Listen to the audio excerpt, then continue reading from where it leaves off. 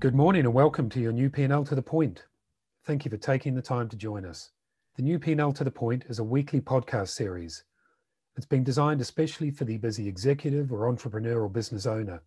And it's a 10-minute snapshot of our weekly The New P&L podcast interview, where we break down the key elements of the interview, then offer an opinion as to why they're important to all of us and what they mean for our own businesses. This week on the new P&L, we spoke to Mark Victor Hansen, co-author of the highly acclaimed Chicken Soup for the Soul series, and Crystal Dwyer Hansen, author, speaker, life coach, and wellness expert.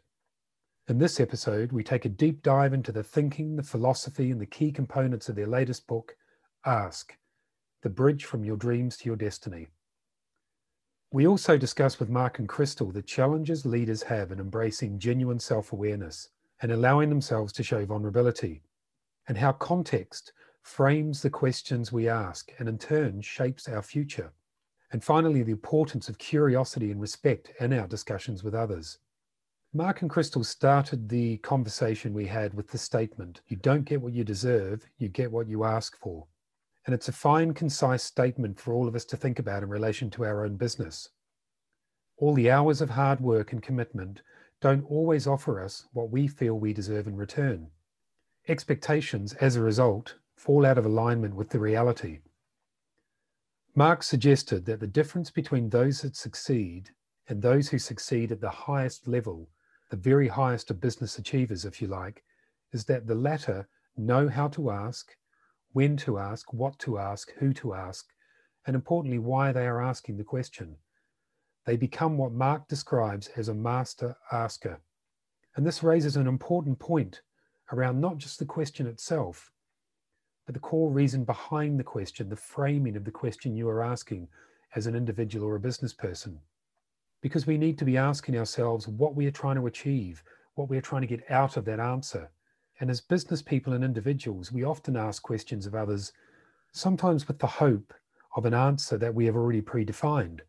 The result of this is, rather than expanding the possibilities we may receive from the answer and then being able to act on, we consciously or subconsciously actually narrow the effectiveness of the answer and the potential it offers us because of our expected answer. So we listen to the answer with a predetermined belief or hope of what it will be and what it may deliver us. And as I say, this paradoxically narrows our opportunity, the exact opposite of what an answer should deliver us. So to paraphrase my mother when we used to be kids, open your mind and then open your mouth. So consistent, effective questioning in business starts with a much more acute sense of self-awareness. We need to ask deeper questions of ourselves first, understand what truly drives and motivates us as business people, and crucially, explore how we reignite and maintain a genuine sense of creativity and curiosity that acts as the fuel for that creativity. Because that curiosity and that creativity will frame the questions we want to ask. And the wider the framing of that question and the more experience and curiosity we bring into that question, the more open we are to the answer and the more opportunity that will come to us from that answer.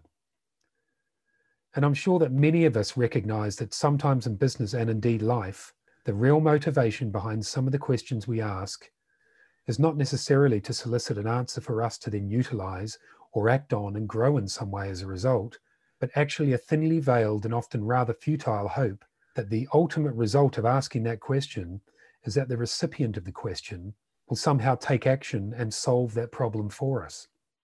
However, Crystal and Mark suggest that the ultimate aim of the question is actually to empower ourselves, to empower the asker of that question, to give something additional to us as the asker.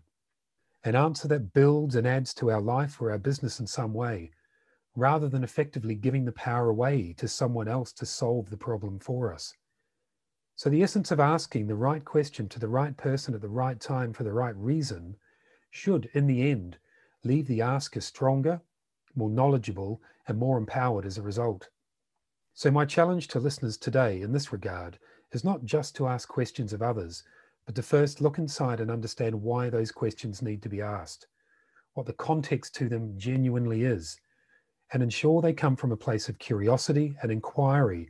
And this will ensure, in turn, that the answer helps you grow, empowers you, and adds to you, your life and your business, rather than handing the power away through asking the wrong question to the wrong person at the wrong time for the wrong reason. Mark, Crystal, and I also discussed the risk of the echo chambers that we often see on social media channels. They more often than not serve to just reconfirm what we already think. And we were concerned about them because they ultimately narrow our field of natural inquiry rather than expanding it, which in turn can have a negative impact on a crucial skill in that process, that skill being critical thinking and analysis. Mark and Crystal also outlined the important role asking and questions play in creating bonds of friendship and strengthening relationships, especially in those times like we're experiencing now, those of physical isolation and distance. Crystal and Mark discussed how these bonds that are born through the asking of questions and critical inquiry and a respectful and supportive environment can lead to better understanding of and respect for each other's differences, and just importantly, the discovery of the commonalities that exist between people with different opinions. This creates an environment where we both agree on certain aspects and where we respectfully disagree or agree to disagree on others. But respect is the key word in that whole process. Crystal then went on to outline the 7 roadblocks that they highlight in their book, Ask. And these are the roadblocks that many of us experience when it comes to asking the questions we need to ask. Those roadblocks are unworthiness, naivety, doubt, fear, excuses, pattern paralysis, and disconnection. And their book, Ask, goes into great detail as to how we can overcome each one of these roadblocks, to ask the questions we want to for the reasons we need to. This was a huge conversation with 2 titans of the self-help world. And again, this week on the new P&L to the Point, we've only just touched on the conversation with Mark and Crystal. If you'd like to listen to the full 1-hour conversation, check out this week's interview with Mark and Crystal on episode 70 of the new P&L. As always, we welcome your feedback. And if you like what you've heard today, please do take a moment to review us and rate us. Your feedback and support is greatly appreciated. And if you'd like to purchase a copy or 2 of Ask, The Bridge from Your Dreams to Your Destiny, please go to principlesandleadership.com/bookshop. And you'll also find the links to the new P&L bookshop, as well as the opportunity to download some gifts from Mark and Crystal and the notes that accompany this podcast.